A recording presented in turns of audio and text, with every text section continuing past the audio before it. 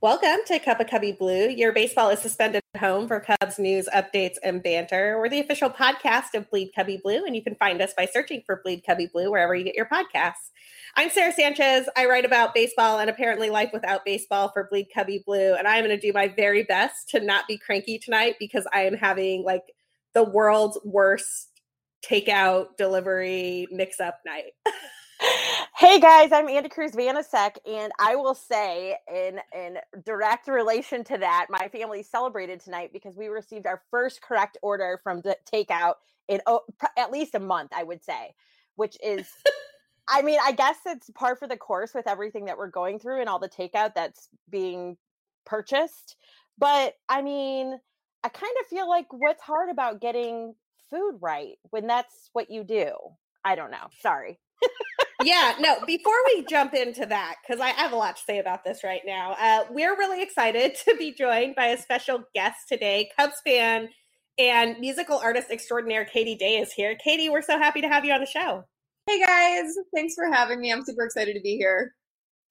Have you been having food delivery problems too, or is this just isolated to Chicago and St. Louis? I mean, I'm going to be honest, I actually haven't eaten anything that I haven't made myself in like 3 months because I don't know. I just go to the grocery store and that's about it. I haven't gotten takeout. I think just to save money because I don't know what the like my financial future looks like, you know? So I've just been like eating groceries and honestly, I feel pretty healthy and good about it. So it's good. Katie, you're my new hero right now because I totally need to jump on this train. I can say for myself and my family, we have not been eating the best. And I had strict rules about this up until quarantine started. And now it's kind of just a free for all. So maybe I need to jump back on the cook and, you know, eat a little bit more raw ingredients because that seems to be the thing to do. Yeah. I also don't have kids. So I cannot imagine just like the amount of time that would be taken up, you know, I don't think I would have time to like deal with making healthy food for myself if I were also like homeschooling kids right now. So I'm, you know. Well, thank you for throwing me that bone there. It has definitely not been an easy journey, but yeah, I mean, it's still, we figured out a way to do it when they were going to school. So we should be able to do it when they're homeschooling, although they are out of school now. That's a whole nother story, but yeah, so definitely you've inspired me. I maybe we would have less takeout airs if we got less takeout. Right. I was going to say, this is like a sign from the heavens that I should get less takeout, which is not what I did actually. So this was one of those nights where the takeout order got mixed up and props to Caviar. They like refunded it within about 15 minutes of me writing, but they don't have anybody that you can call or anything right now because there's hardly anybody working that's not working remote. And so they took care of it super fast, but there was a minute there where I was like, what am I going to do? And I don't actually have anything I can make in my house other than scrambled eggs. And I definitely punted and ordered pizza. So yeah, we're at that stage of the pandemic. You know, it's important that you eat regardless of what it is at this point. So I think it's important that you just went ahead and ordered the pizza and did that for yourself. So yeah, definitely. Yeah, totally. But you know, mental note, I'm going to start cooking after I eat this pizza. I love it. All right. So back to regularly scheduled programming. We have a lot to get through today. We're excited to have Katie here. We're also super excited to talk about the news and negotiations that are going on between Major League Baseball, the MLB Players Association, what's going on with the minor leagues. We've got all of it coming for you in this episode. But before we get to that, Andy, why don't you kick us off with our traditional first question? This is my favorite question for you, Katie, because I feel like it really helps everybody get to know you a little bit better. We ask this of all of our guests, and it's always awesome where this takes us. So feel free to go in whatever direction you want here. But we want to know, what is your first or favorite baseball memory? Give us an idea of where your love of baseball comes from. Okay, so I feel like I kind of have a few, but really what made me love baseball was playing baseball when I was a little kid. We lived at the end of a cul-de-sac and there were a bunch of kids in the neighborhood and we would just play every day in the summer. And that's kind of how I got to know the game. And then, you know, I kind of latched onto the Cubs because of my grandpa, who I don't know, I just always have felt really bonded with my grandpa, and he was always a huge Cubs fan. And I can remember one time being pretty little, and I had this Ryan Sandberg figurine that I was playing with, like, on his driveway. And he asked me who it was, and I said Ryan Sandberg, and he said, "Can you spell Ryan?" And he thought I was going to spell it wrong, and I spelled it right, and I could see how proud he was. And then I just felt like I needed to be a Cubs fan, just roll with that. And I just always bonded with him over the Cubs. And then, you know, getting older and going to Wrigley, I think the first time I really got super invested in a season was 98. I loved Sammy Sosa. I was in middle school. I would just like watch those games and listen to the games all the time, and go up to Wrigley with my cousin, who was like my same age. So yeah, it was just sort of like I don't know, I just always loved the game, you know. That is so cool. And you will get no objection. This is Ryan Sandberg was our original favorite player podcast. I think both Andy and I have confessed that at various points in time. Yeah, totally. I got to meet him a few years ago. I played at a Cubs charity event at Club 400. Oh, and nice. And he was the guest of honor, and so I got to meet him and introduce my dad to him too, which was awesome. Club 400 is awesome. I was going to say shout out to our friend Stuart. I was just going to say I just saw Stuart McVicker last Friday. He was down listening to the organist practice at Wrigley Field, and that has kind of become a really nice way to like celebrate our love and miss of baseball at the same time, while we're all masked and social distancing and like hanging out on Wavelength. Yeah. Sarah, I saw your tweet. I follow you on Twitter, and I saw your first tweet a couple weeks ago, the first time that happened, and I did cry when I heard it. It's just beautiful, you know? Oh my gosh. I mean, I think you can tell in that tweet that I'm about to cry. Yeah, you can. I had to turn the phone around so that y'all wouldn't see me cry. I mean, I don't know why, because anybody that with a soul that likes the Cubs or loves Wrigley or anything about Wrigleyville was in the same boat. So, I mean, join the club, people. We all cried. Yeah. Just a Game is such an incredible song, and I really love that video starts with Roberto Clemente, who's one of my baseball heroes.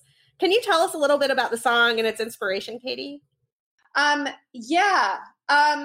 You know, I had written a few songs about the Cubs a few years ago. Back in 2014 and 2016, I put out some songs about the Cubs winning the World Series, and then they did, and then, you know, that was awesome, obviously. And then I kind of left that behind because that was like a very special era that then, you know, in terms of my musical career, I wasn't going to like latch onto that and continue to do that. So I got back to just making music about all kinds of other things. And then I actually, in the last couple of years, have really just been composing music for ads, movie trailers, TV. Like, I haven't really been working that much as an artist. I'm more of a composer in LA.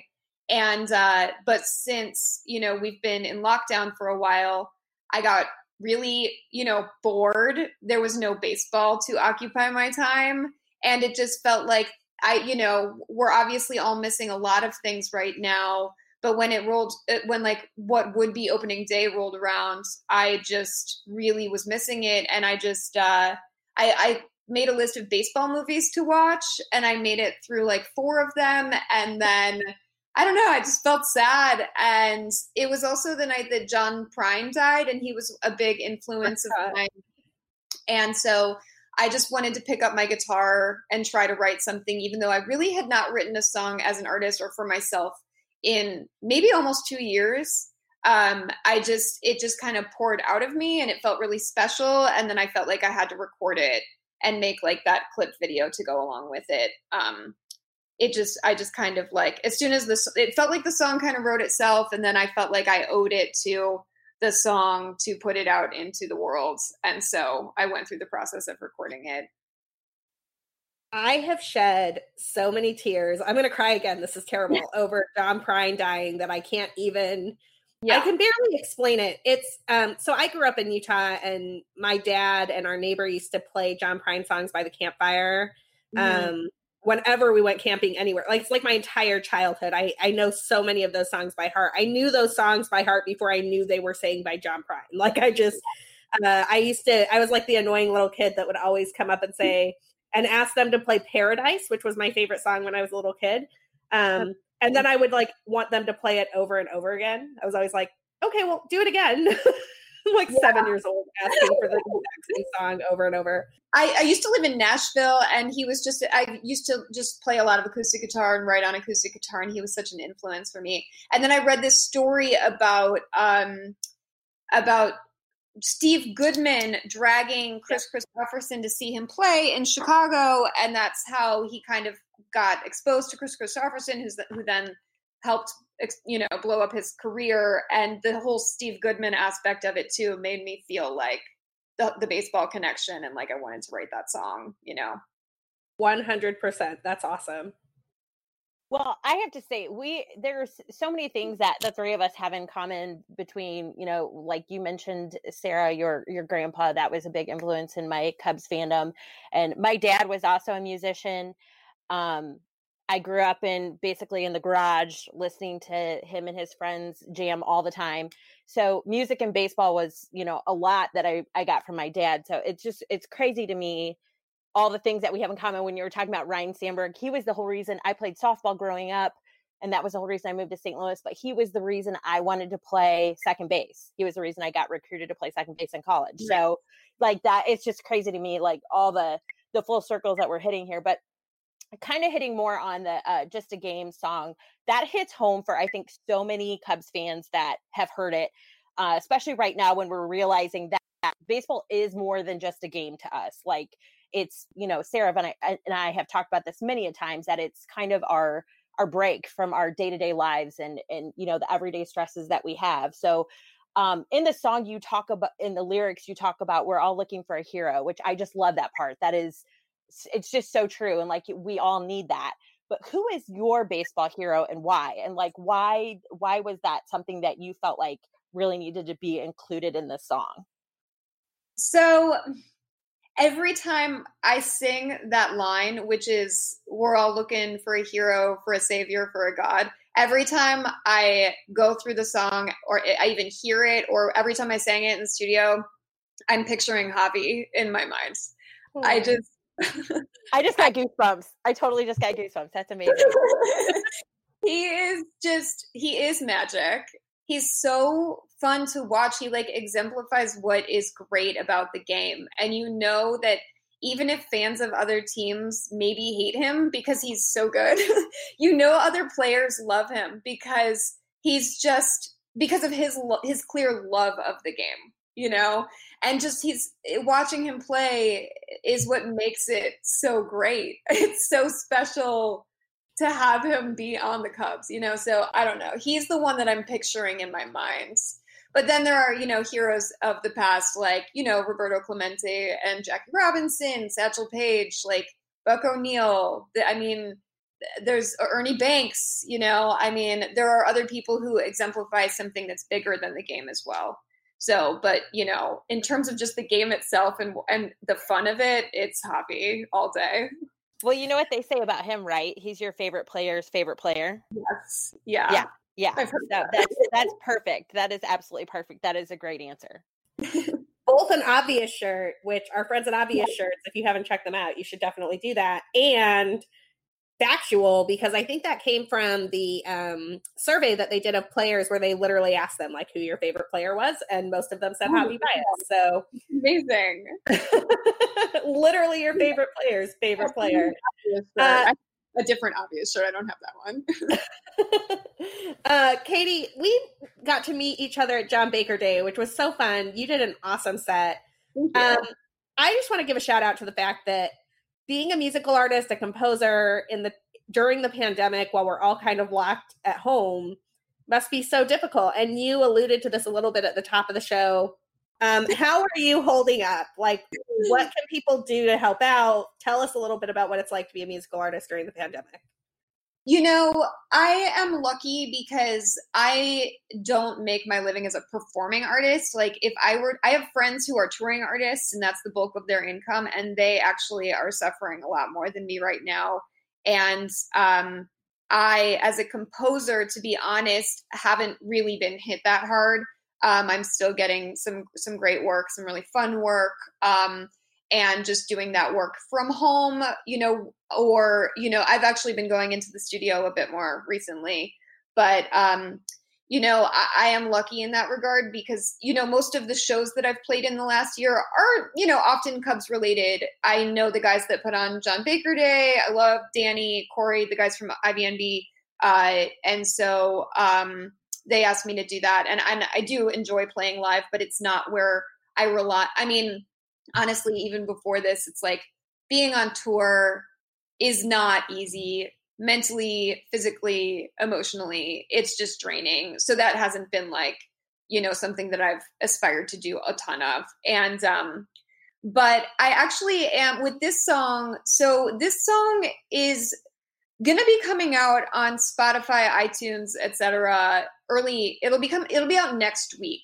There's been a huge backlog of people who are usually performing artists trying to put out music. So it actually took longer for the distributors for like Spotify and iTunes or Apple Music and stuff to get it out. But it will be up next week. But it's also available on my Bandcamp.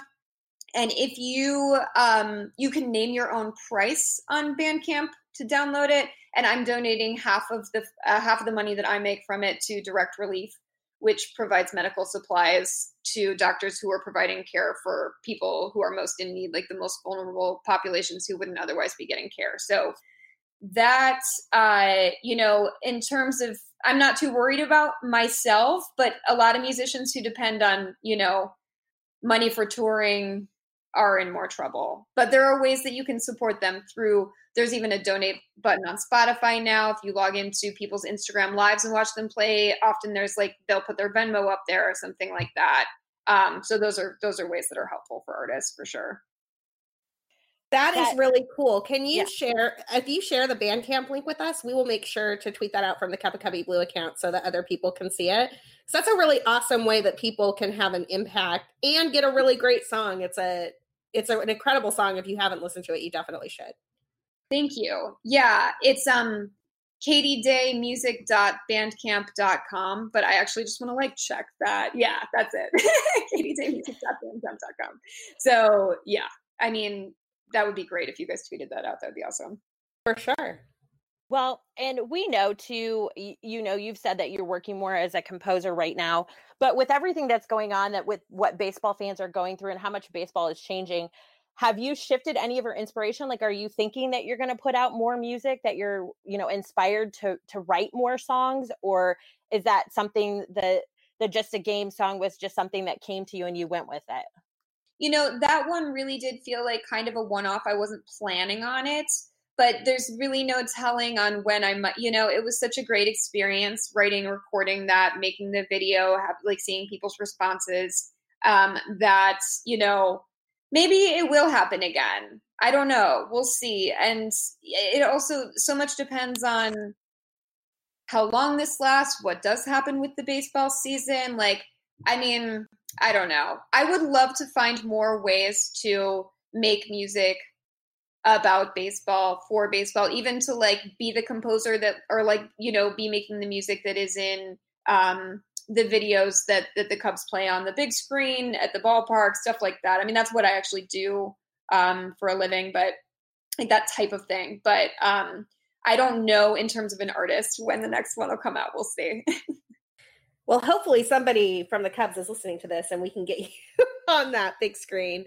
Honest, I got to tell you, when I got so bummed when I, heard the Wrigley organist and was like, why didn't I audition for that? What is wrong with me? I considered it.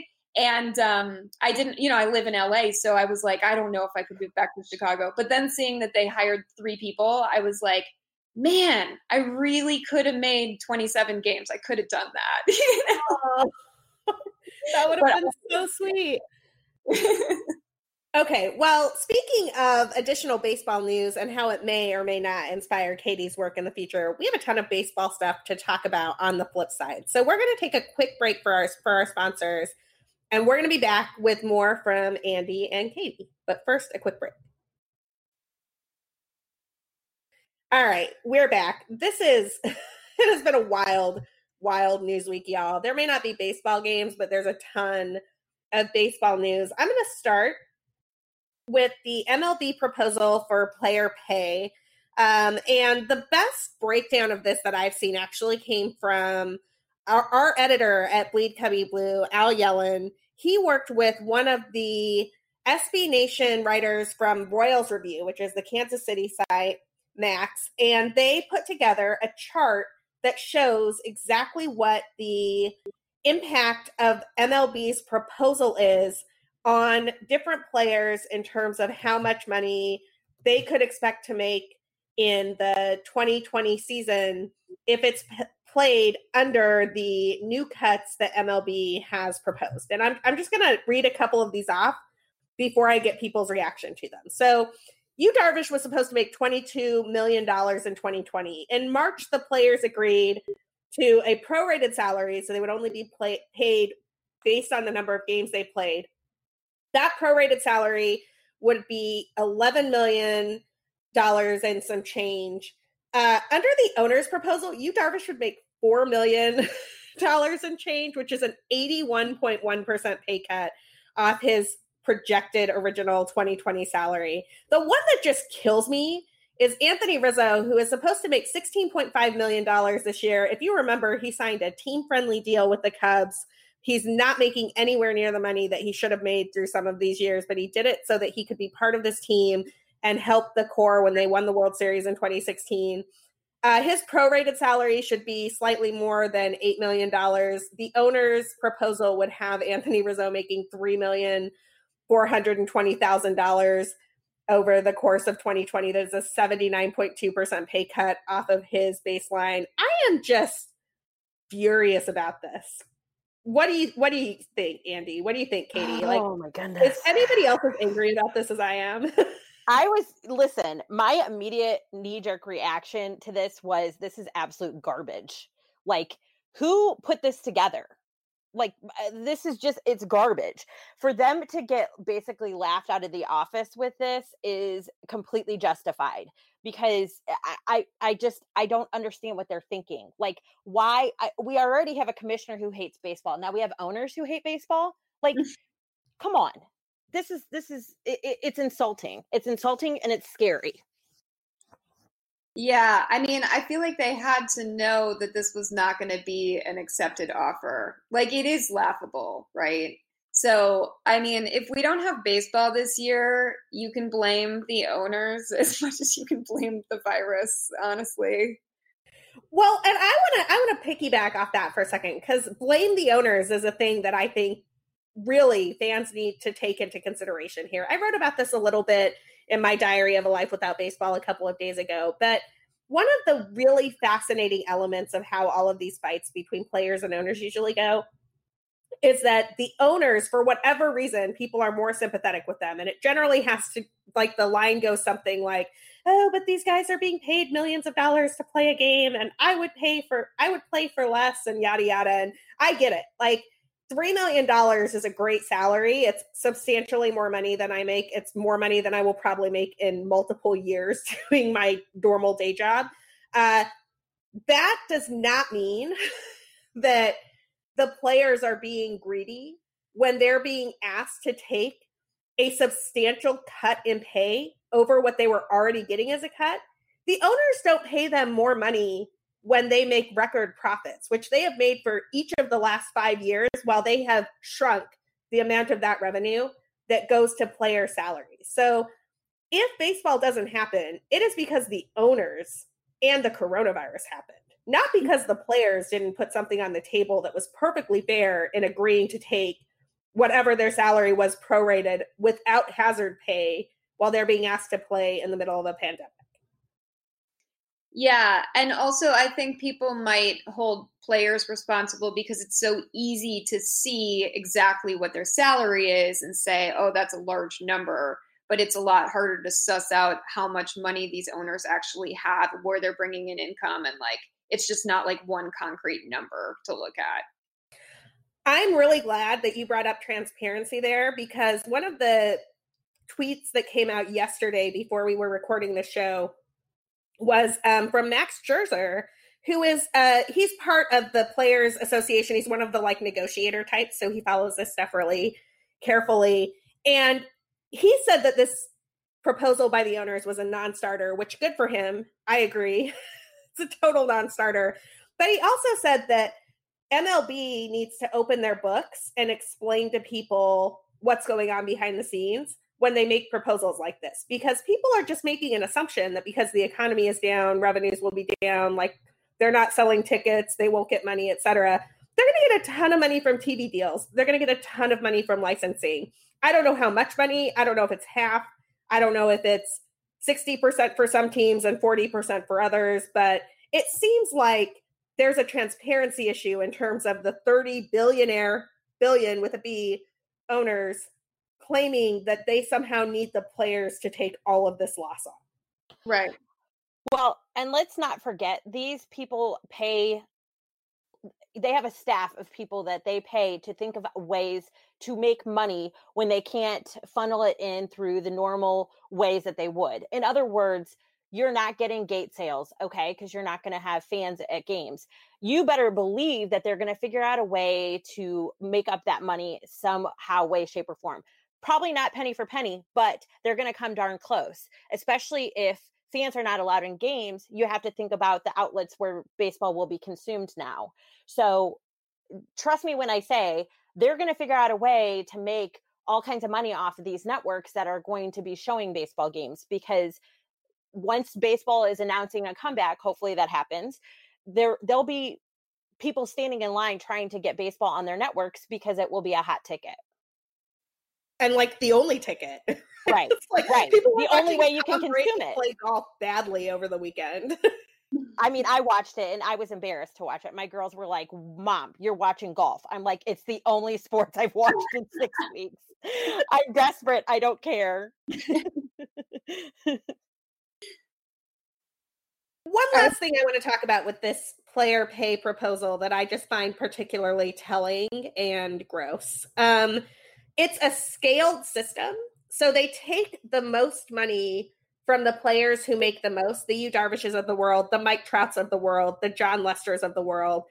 And then they take a substantially smaller cut from the players who are closer to the league minimum, which is a transparently bad tactic to divide the union, right? Like they want the players fighting with themselves a year before the collective bargaining agreement happens. And they don't even care that we know. They're just like super transparent about it.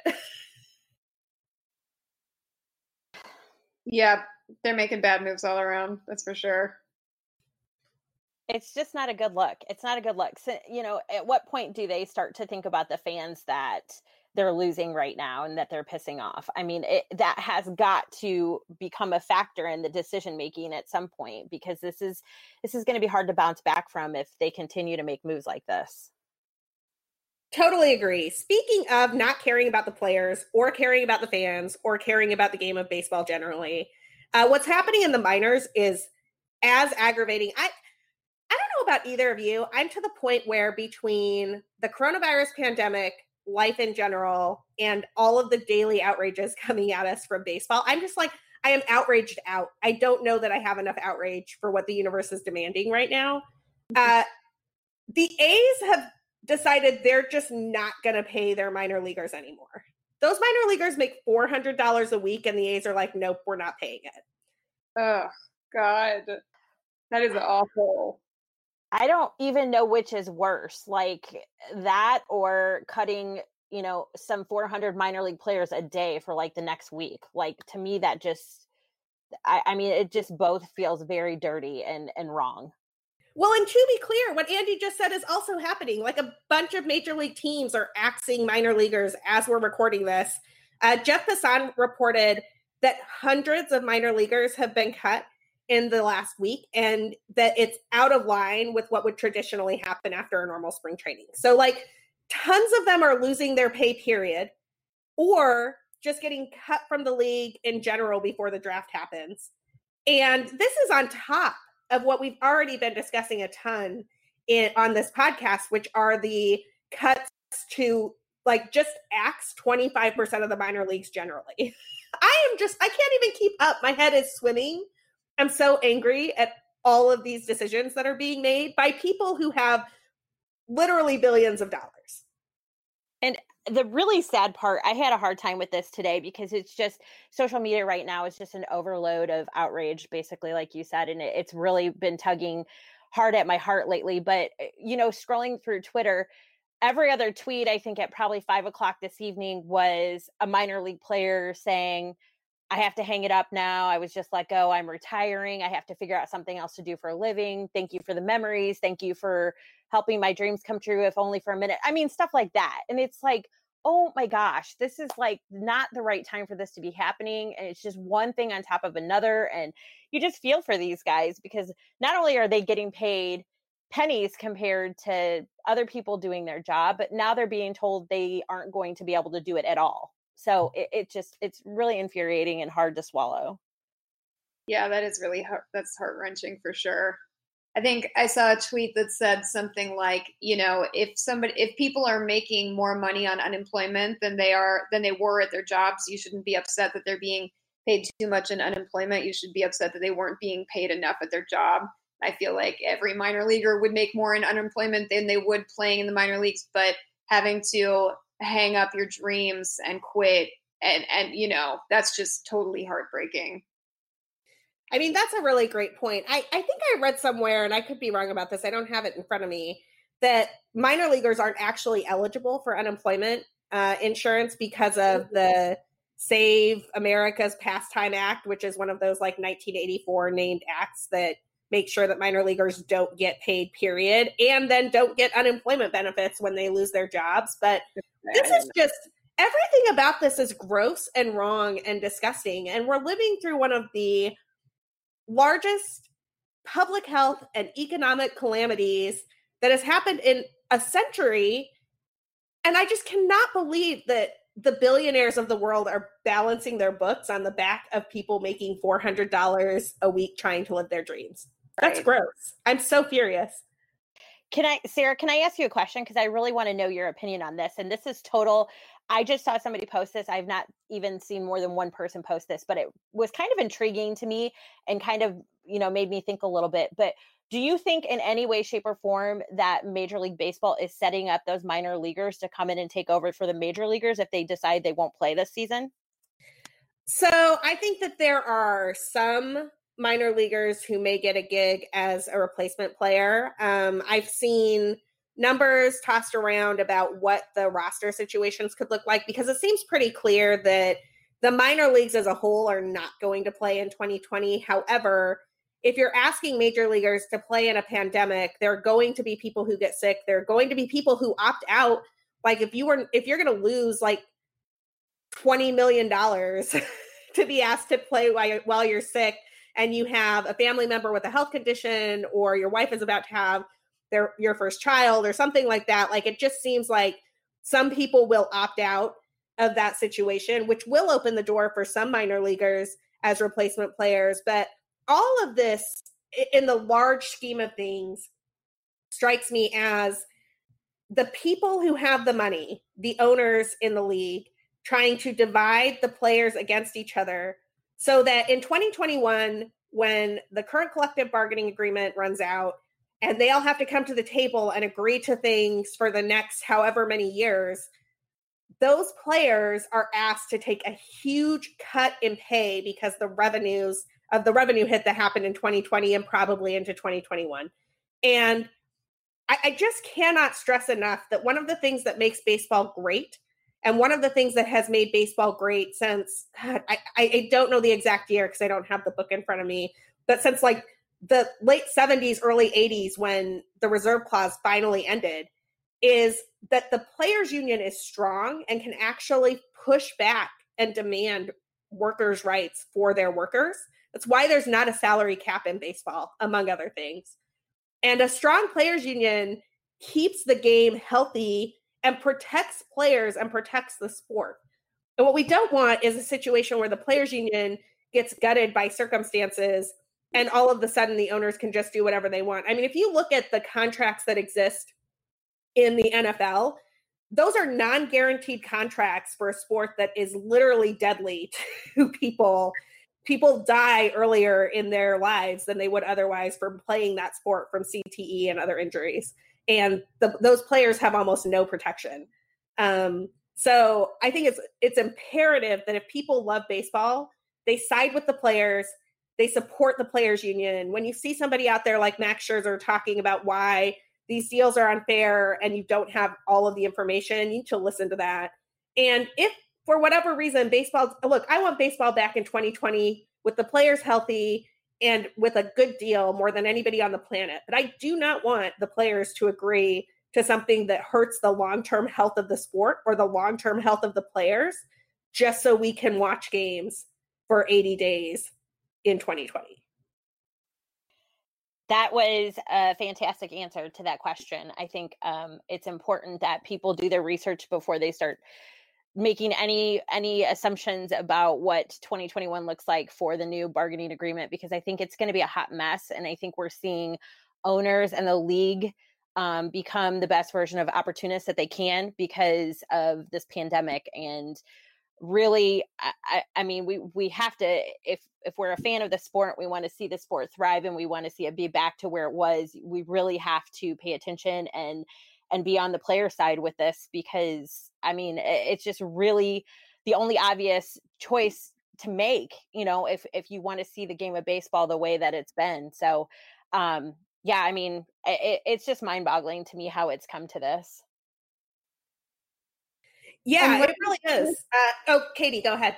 I just want to say about, Max Scherzer, when you think about Max Scherzer and what he has put his body through, what we watched him put his body through at the end of last year, I mean, he couldn't get out of bed and change his clothes. And then they somehow, pumped him full of enough, whatever steroids to get his body moving to start game 7 and win. And that is not nothing. It's not like these guys are just getting out there and playing a game. They really are putting their bodies through the ringer, They are, and they're putting everything on the line. And the decisions that are being made right now are going to have such far-reaching implications. I mean, I talked about the health of the players union a little bit. That's something I care a lot about personally. But another thing that Tim Sheridan and I talked about a couple of episodes ago, I think if you go back to episode 70, I might be wrong, was the player development generally, right? Like when you start just getting rid of full scale, like 25% of the minor leagues, you start just like cutting guys who have worked their entire life to play baseball because $400 a week is just a little too much for just like college programs and whatnot are not going to exist in the same way that we've been used to them. You can't just rely on college programs to develop your players for you the same way that basketball and football do. There is a year or 2 years worth of player development here that is going to just get wrecked by the decisions that are being made by major league owners and the commissioner of baseball right now. And I'm terrified about it. Yeah, player development is definitely going to take a hit. And I don't think people even venture to think about what the on-field product is going through as far as, pitchers not, throwing live innings and hitters not seeing live pitching and things of that nature. I mean, you have to think about all this time off and what it can do to somebody. Obviously, these men play the game at the highest level possible, but it's still, they have to be able to do these things to play at the level they play at, and to miss out on, now we're looking at a half a season at the very least. I mean, that's definitely going to have some implications when you start looking at performance and, negotiating contracts and all that sort of thing. I mean, this is definitely going to come into play, and it's going to be an issue. I could not agree more. All right. We have to end the show on a lighter note. We cannot end the show on the disaster that is looming for Major League Baseball. I want to talk about how MLB Network has totally lost its mind and somehow thinks that people outside of New York City want to watch 64 consecutive hours of Derek Jeter games and specials. What on God's green earth has possessed this network to believe? Look, people. Look, I live in Chicago. I am a Jazz fan. I grew up in Utah, so I was not all that thrilled about The Last Dance, but it at least made sense to me that 10 hours of Jordan programming would be something people would watch. 64 hours of the like ninth best shortstop in history. What is this? She said the ninth best. Listen, I don't want to do anything for 64 hours, let alone watch him. Like, come on. This is I would insane. watch Javi for 64 hours. Javi. Can we have 64 hours of Javier Baez coverage, please? There you go. I don't even know if I can sit still for that. But yeah, close. Very close to 64 hours. I saw this today on my timeline. I thought it was a joke. I was like, that's got to be a joke. And then I saw it being retweeted by like multiple blue checkmark accounts. I was like, oh my God. They literally had a meeting somewhere in Secaucus, New Jersey, and they were like, hey guys, I've got an idea. This is a great Derek idea. Jeter for an entire weekend straight. Maybe the intern was the one signing off on this. Have you watched him play defense? This is no joke. I looked this up for an article I wrote today. He is the only shortstop in like the top 40 shortstops of all time with a negative defensive WAR, except Hanley Ramirez. And you know what position Hanley Ramirez didn't play very long? Shortstop. He wasn't the best shortstop on his own team. Oh, goodness. I cannot. Oh my gosh, Sarah, you cracked me up. The ninth best shortstop. I mean, the first or second, depending on which numbers you look at, is Alex Rodriguez, who was playing third base for the Yankees because Derek Jeter's ego couldn't handle being moved off shortstop. Oh God, I'm crying. This is so great. Thank you for that. I needed that. You're welcome. I'm so angry about this. I'm like, I'm actually not. And a few people have come at me with this today on social media, and they're like, why do you hate Derek Jeter so much? I don't. Like, Jeter's kind of like, I don't know, neutral to me. Like, I have no strong feelings about Derek Jeter, other than I think he's super overrated. And I just wish I had been in the meeting at MLB Network where they were like, so not Babe Ruth, not Barry Bonds, not Nolan Ryan, not like the steroid era, not like we're going to do a special shout out to the history of the Negro Leagues, which nobody knows, but Derek Jeter. That's the answer. Derek Jeter is our Michael Jordan. Well, I'm visualizing a boardroom full of interns, and like all the execs went golfing or something. And like the interns are like, what can we do so that we don't have to work next week? Let's put on 64 hours of Derek Jeter. Oh, it's so great. It's so great. Okay, I want to give my shout out real quick. I have a couple shout outs I have to give. I don't normally do this, but this is kind of a huge week. And so it was my mom's and Pat Hughes' birthday yesterday, and she retires tomorrow. So I've been plastering her face all over Twitter. So if you get a second, she is on Twitter. So if you get a second, give her a shout out. This is a big week for her. Also, I wanted to say, and I'm going to get emotional when I tell this story, so I apologize. Last weekend, I got the best surprise of my life. So I know you guys have heard me talk about my best baseball memory. And Sarah, if you don't know, if you probably not heard me say this, but when I was very young, my dad took me to a baseball game. It was, I think my whole family is what my mom and I discussed. But my dad was telling me, I was 8 or 9, maybe 10, and he's like, go down there. We were there really early, warm-ups for the other team, blah, blah, blah. I said, go down there, get that pitcher's autograph. He's going to be amazing. He's going to be a Hall of Fame. He's an awesome pitcher. This is a great opportunity. We get to see somebody good pitch, blah, blah, blah. Go get his autograph. He just happened to be standing there, not doing anything. Nobody was around him. Go get his autograph. I totally chickened out. Like, I have this problem. I freeze up sometimes depending on who it is and where I'm at and that. And so I was little and I was shy, so I didn't go get his autograph. Well, lo and behold, it was Nolan Ryan that was pitching. And my dad passed away in February, and up until he had his first stroke, he told that story, and like in a way that he was meaning to give me trouble. Like, this kid had a chance to get Nolan Ryan's autograph and she didn't do it and blah, blah, blah. So he liked to give me trouble about that. Well, Saturday I got the mail, and my friend, she's not my partner, she's my friend, thought of the idea for this group to get me a Nolan Ryan signed autographed baseball. And I got it in the mail, and it is my most prized possession. It is amazing, and I'm so thankful. And I'm sorry I don't usually get emotional on the show, but this was such a huge deal. I freaked out, and like, I feel really bad, and I'm sure he'll probably play it at some point and make fun of me, and I will laugh because I'm sure my voicemail was ridiculous. But I called Danny Rocket, friend of the show, because he's kind of the one that runs this group that did it. It was Sarah's idea, but I called and left this rambling voicemail thanking him. And really, I should have called Sarah first because it was her idea. But I just want to thank you guys, because that, like I said, that's now my most prized possession, and it sits right next to the picture of my dad. And it's just such a thoughtful, amazing gift. So thank you for that.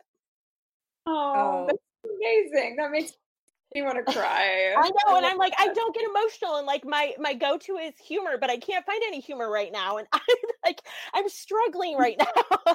I don't like crying, but it was such an emotional moment. Like, my kids were freaking out because they didn't know what was wrong with me. They're like, "Oh my God, is she okay? Like, what happened? Did she hurt herself? Like, what is going on?" My husband is like, I just walked around to everybody, and it was like, "Is that Nolan Ryan? Tell me, is that Nolan Ryan? I can't tell if that's Nolan Ryan. I'm pretty sure that's Nolan Ryan." Everybody's like, "Oh my gosh, what is wrong with her?"